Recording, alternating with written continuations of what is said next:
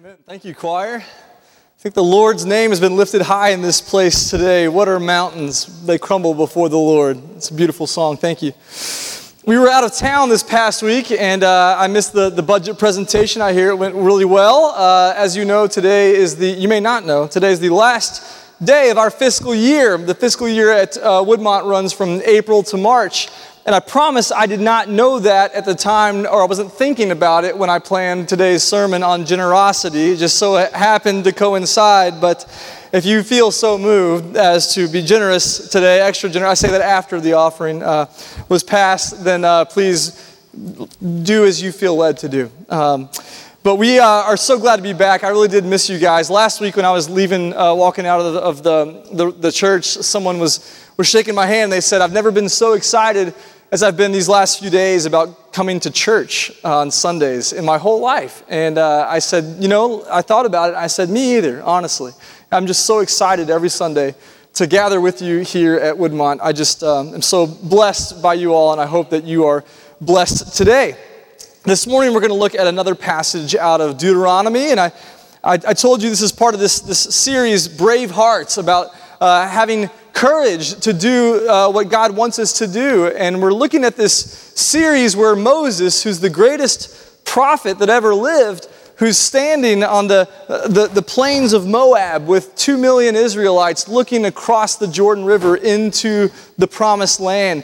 And he's giving them his farewell speech. These are the last words that Moses will ever say before he dies. His end is soon. He's destined to die in Moab and not cross the Jordan with the Israelites into the promised land. And I know that some of you are struggling with these Old Testament readings that we've been doing in our Through the Bible series this year. And I told you that I love Deuteronomy last week. I love this book. It's one of my favorite books in all of Scripture. And someone in an honest moment as they were leaving last week told me, "Look, I know you say you love Deuteronomy, but I really struggle with it. I know we're well into Joshua now, but still referring back to Deuteronomy." And I said, yeah, the middle part of Deuteronomy is really tough because it's a bunch of laws and it's a bunch of obscure sounding, ritualistic kinds of regulations that Moses was giving to the Israelites. And I said, but I love the first 4 chapters where Moses is recounting the history of God's people and how they got there. And I love the last 3 or 4 chapters where Moses is giving these last words that he'll ever say in this powerful way. But really, the truth is, I love the middle of Deuteronomy too. I do. I love the laws and the regulations as well as the beginning and the end, because these teachings are more than mere do's and don'ts, right? The regulations in Deuteronomy aren't just about, doing the right thing so that you can, go to heaven, so that you can be good enough. That's not the point of these laws and regulations. When we read the Bible, what we're reading is this collection of poems, of songs, of stories, right? Of narrative, of history even, of genealogies. All of Scripture reveals to us God's ways. This is why we gave a Bible, right, for Helen Young over here. Because the Bible reveals to us the ways that God wants us to live into. And again, it's not so that we can be good enough to go to heaven. That's not the point of these regulations and these laws in Deuteronomy. It's not so we can take our nation back or anything like that. It's not so that we can raise our kids even in ways that they won't act so crazy. That's not why God gives us these ways and these revelation to us. He gives us these revelations so that we can more fully accomplish our God-given purpose for our lives, so that we can live into the ways that God has for us to live, to play our part in His mission for the world. It's so we can more fully participate in what God is doing around us in the world. Ever since the fall of creation, God's been working to bring it all back unto Himself, to redeem this fallen world. And ever since Genesis 12, the way that He's chosen to do that is through a people, starting with Abraham and then the Israelites, and now on this side of the cross, the church are the chosen people to be the conduit of God's blessing into the world. And this is my point here, okay? that ever since the Old Testament even, where you have God's people who are set apart to do this, when we live in God's revealed ways, when we live like these set apart, consecrated people of God and fulfill our part in His mission to the world, when we do that kind of life, that what God is showing us in that way is that it not only brings glory to God and accomplishes His mission in the world, but it also results in our good. When we live God's ways, it accomplishes God's glory and our good at the same time, both of those things. So we know that Proverbs 16:25 says, "There is a way that seems right to a man, but in the way, it is the way to death." We have that, Melanie, up there? Proverbs 16:25, there's a way that seems right to a man, but in the end, its way is death. What that means is that we think we know which way we want to go. We think this way is what I see as a good way to live, a good job, or a good marriage, or whatever. This is the way that I want to go, but in the end, our way leads to death. God's way leads to life and flourishing and thriving in the way that He designed us to live. That's the point. So let's read today's passage through that lens. This is God's ways revealed to us so that we can flourish and bring glory to Him. Both of those dual purposes at the same time. Let's read Deuteronomy 15. We're going to read 1 through 11. I'll break it up for us. Deuteronomy 15 in my Bible, the heading says it's about the sabbatical year. Look at verses 1 through 3. "In the end of every 7 years, you shall grant a release. And this is the manner of the release. Every creditor shall release what he has lent to his neighbor. He shall not exact it of his neighbor, his brother, because the Lord's release has been proclaimed. Of a foreigner you may exact it, but whatever of yours is with your brother, your hand shall release." You know, the idea of Sabbath is crucial to living into God's ways, isn't it? Sabbath is part of God's greatest commandment for us as His people to observe the Sabbath and keep it holy. And what Sabbath does for us is it brings balance to our lives. I was talking with Sarah and Ryan about the importance of rest when you have a baby, right? God desires for us, commands us to rest appropriately and at the right times. Sabbath is a balance of worship and work and play and rest. How many of you today feel like your life lacks balance? Don't raise your hand. I know mine does. I feel like I could use more balance in my life. Sabbath is God's answer to life's imbalance. So a sabbatical year is a part of bringing balance to not only our lives, but to the social order as well. So on the seventh day of creation, we know that God rested, right? This means that we too ought to set aside a time of rest in our calendars, in our lives, not only in our work, but in our homes. We should have places and times of rest, even in our churches. Sometimes I look at the weekly and I think we have no rest here at this church, right? We've got to be intentional about putting rest into all of our lives and our calendars. Sabbath. The idea of Sabbath even extended to the land. God commanded that every 7 years, even the land itself should rest. Look at Exodus 23. It'll be on the screen. Verses 10 through 11. "For 6 years you shall sow your land and gather in its yield, but on the 7th year you shall let it rest and lie fallow." A Sabbath for the land. Not only so the land could rest, but also so that the poor of your people may eat. You're just going to let it go, and whatever it grows and produces, poor people will come in and they'll be able to have that for free. And what they leave, the beasts of the field may eat. God cares about the beast too and provides for them. "You shall do likewise with your vineyard and your olive orchard." You know, modern agronomists have long known that when you let land rest, it replenishes nutrients, right? You rotate crops. You let land rest because it's best practice for productivity. Science is often catching up to what God has already proclaimed, isn't it? This is all part of the plan for God to provide rest and balance, not just productivity, but we know that rest and balance increases productivity too, doesn't it?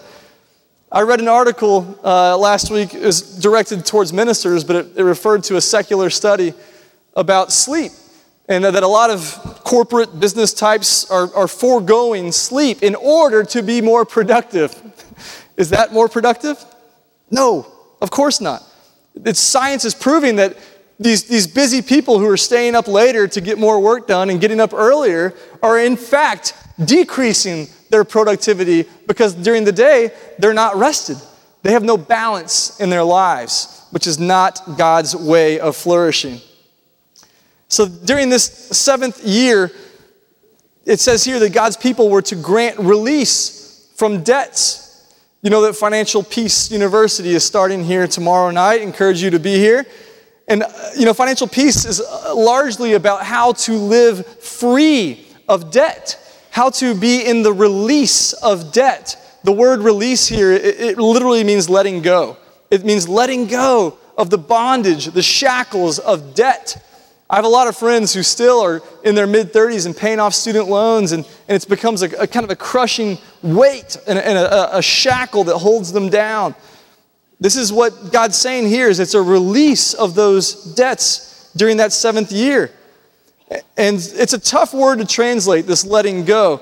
It's not obvious here in the text if these debts were supposed to be suspended for 1 year or completely eliminated, but most scholars think that since the land was to lie fallow, was to rest for that 7th year, then probably it means that God meant for all debts to be completely wiped out because people would have no way to pay back the debts they owe because they weren't making an income off the land during that 7th year. Wow. Could you imagine if people tried this today? What if our government decided we're going to cancel all debts every 7 years? People would riot, right? Wall Street, the politicians would be up in arms over something like that. Why? Well, because obviously it's not fair, right? It's not fair. I mean, I work hard for what I have, right? If I loan something to someone, I expect it to be paid back in full and with interest. That's how our world works. But it's not how our God works necessarily. But if we start letting debts go, then it'll all go to chaos. People will be getting away with unfair things. Well, we'll come back to this idea of unfairness in a minute. Let's keep going for now. And notice here at verse 3, it says that only Israelites, only God's people, us, the church. Remember we said that every time you read Israel in the Old Testament, you can read that as the church now. It says that only God's people are held to this standard. We are supposed to forgive each other's debts. But we know that foreigners who come through, they're not abiding by God's laws the other 60 years, so we're not going to hold them to that same kind of standard. You can exact a debt from them. So let's keep reading verses 4 through 6. But there will be no poor among you. What? I thought Jesus said you will always have the poor with you. Why does Moses say here, there will be no poor among you? How can anyone say that? We'll come back to that in a minute. For the Lord will bless you in the land that the Lord your God is giving you. That's how. There won't be any poor among you because God's going to bless you beyond your wildest imagination for an inheritance to possess if, that's a little word, if, tricky, if only you will strictly obey the voice of the Lord your God, being careful to do all this commandment that I command you today. For the Lord your God will bless you. As he promised, his promises are true. You can trust them. And you shall lend to many nations, but you shall not borrow. And you shall rule over many nations, but they shall not rule over you. You see, the picture that Moses is painting for the Israelites as they prepare to go into the promised land is an ideal society as God would have it.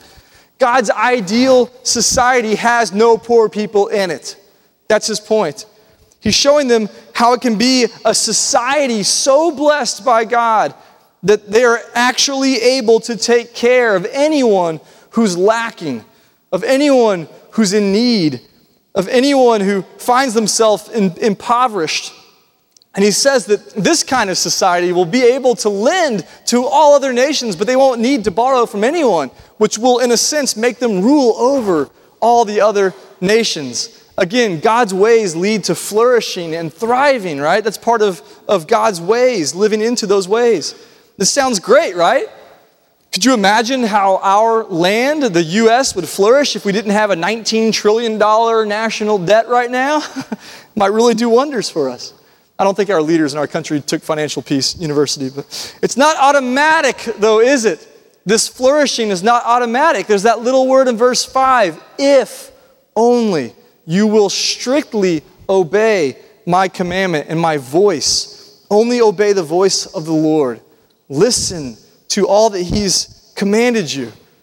It's hard for us to listen, isn't it? I'm not a great listener. Marriage has shown me that. Something I have to be very intentional about and work at, the practice of listening. My wife's a great listener, something that I struggle with. Listening to the voice of God daily. What this is talking about is a spiritual life. All throughout the Old Testament, there's an inward reality that leads to an external reality. Does that make sense? Our spiritual lives lead to the kind of outward life. Our inner life leads to what we do with our outward lives. It all comes from within. What's your prayer life like? That's what this is talking about. Having an inner spiritual life where you're in tune with the Lord God. You know, prayer is not just talking to God. Prayer is not just asking for things. Prayer is a connection with the Holy Spirit. I heard one person define prayer as when your head moves into your heart. That is prayer. Isn't that beautiful? What's your prayer life like these days? How often is your head in your heart and you commune with the Holy Spirit? How are you at following the voice of the Lord, which commands you throughout your day what to do, where to go, what to say? What God's voice is telling his people to do here in this text is really a commandment to be generous. It's about generosity. That's part of God's ways. He's really saying, let there be no poor among you. Not necessarily the prophecy that there will be no poor, but let there be no poor among you. As long as you follow my ways, my economic laws that I've given you in this book, there need not be any poor among you. I'm telling you how to live, and if you live that way, you'll experience the abundance of blessing that I provide for you, the grapes that take two guys to hold on one pole, the promised land that I will give you that overflows with milk and honey, if only you will obey my voice and my commands. It depends greatly on the people's willingness to be generous like their God is generous and giving all the time. Look at verses 7 and 8. If among you one of your brothers should become poor, if in any of your towns within your land that the Lord your God is giving you, you shall not harden your heart or shut your hand against your poor brother, but you shall open your hand to him and lend him sufficient for his need, whatever it may be. Hard hearts. That's really the issue here. In our series on brave hearts, the first week we talked about how melted hearts, fearful hearts can lead to missing out on God's promises and God's promised land. Then the next week we talked about how forgetful hearts lead to idolatry. We forget our first love and we follow things of this world. Forgetful hearts. Today we see how hard hearts prevent us from flourishing, both as individuals and as a community. Hard hearts. You see here that the text doesn't say that it matters how the person became poor. If they blew all their money, if they squandered it, then you don't have to give them anything. No, it doesn't say that. It says if they should become poor, implied for any reason. You know, I grew up at First Baptist Nashville, downtown on 7th and Broad, and going to church was going to be an encounter with a homeless person every time we went. And I developed kind of a hard heart towards homeless people because I saw them so regularly. Those of you who work downtown, maybe you find yourself in this boat. I remember thinking, well, that person probably blew all their money, or they spent it on alcohol or something, so I kind of would walk by them with a hard heart. Two things really changed my mind on that, convicted me, really the Holy Spirit convicted me of my attitude towards the homeless. But I took a social work class at Belmont University with Julie Hunt, who explained to us the statistics of homelessness and how people come to be homeless and the mental illness issues that are involved and how alcohol numbs schizophrenics, how alcohol can be an easy medication for many of these people with mental illnesses. And then also when I was visiting the Nashville Rescue Mission in college, I heard someone say that it only takes 2 bad choices for any of us, for any of our parents, for any of our children to end up on the streets. 2 bad choices. Take out a bad loan, decide not to get that operation, decline the supplemental insurance, spend all your savings, max out your credit cards, go through a bad divorce, make a bad decision at work and become unemployed, lose your job. Any of one of us could do this at any time. None of us are above it, right? The kind of hard-hearted, judgmental attitude that I had in college towards homeless people is the same kind of attitude that God is warning against here. Don't be hard-hearted towards anyone. But of course, some Israelites would read this commandment about the sabbatical year and say, oh, okay, all right, fine. Well, I'll just be sure not to lend any money before the 7th year. Boom, problem solved. That may be fulfilling the letter of the law, but that's not the spirit behind it, right? The spirit of the law is about being generous. I know so many people, even Christians, who will lie and cheat and steal at work because, well, it's just my work. It's just how I provide, for my family. It's secular. No, all of life is sacred for us as Christians. We are to be above reproach in all that we do. I have good friends that are really, I consider, godly people that cheat on their taxes. They're like, oh yeah, you can totally say that. I'm like, what? That's a lie. You can't do that, We're called to be above reproach. The spirit of the law is what matters more than the letter of the law. Does that make sense? The spirit of the law, not the letter of the law. Look at verse 9. Take care lest there be an unworthy thought in your heart. That's the spirit of the law. And you say, oh, the 7th year, the year of release is near. And your eye look grudgingly on your poor brother and you give him nothing. And he cry to the Lord against you and you be guilty of sin. You shall give to him freely, no matter when it is. And your heart shall not be grudging. Again, it's about your heart. Shall not be hard and should not be grudging when you give to him. Because for this the Lord your God will bless you in all your work and in all that you undertake. What God is saying here is that our attitudes matter. Our hearts matter. The way we give to people cheerfully or grudgingly matters in order to be blessed. What God's saying is that he wants us to have genuine compassion, to be moved for those who are in hard circumstances, for those who find themselves in poverty, to be brokenhearted for the things that break God's heart. If all God's people had this heart attitude, then there would be no poor people. There would be no needy among us. But God knew the reality of the situation, didn't he? Look at verse 11. For there will never cease to be poor in the land. That's the reality. He just said in verse 4, there'll be no poor among you if you do this. But now in verse 11 he says, there's always going to be poor people.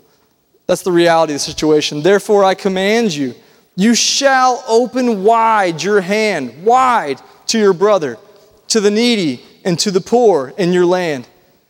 There doesn't need to be any poor people, but because your hearts are so hard, because you give so grudgingly, because you can be so stingy, then there will be poor among you.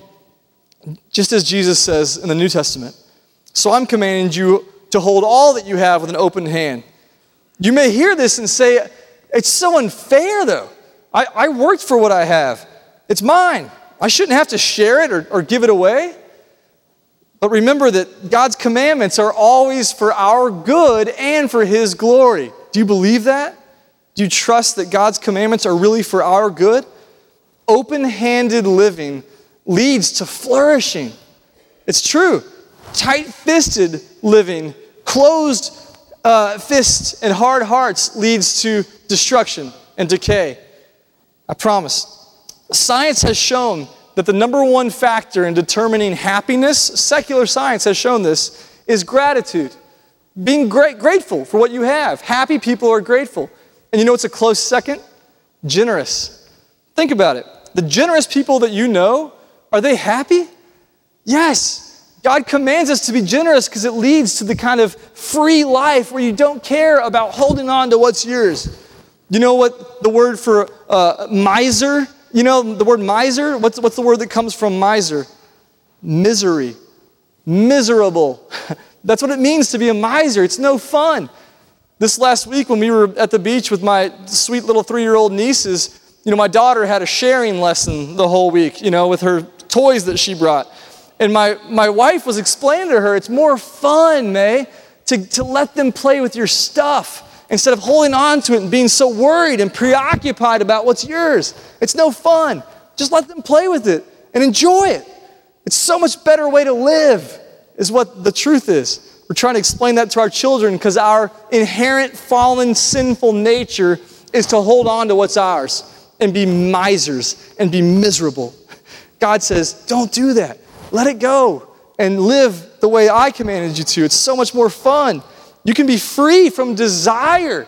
This is why the psalmist in Psalm 23 says, nothing shall I want. I don't need anything. The Lord is my portion. He's all that I need.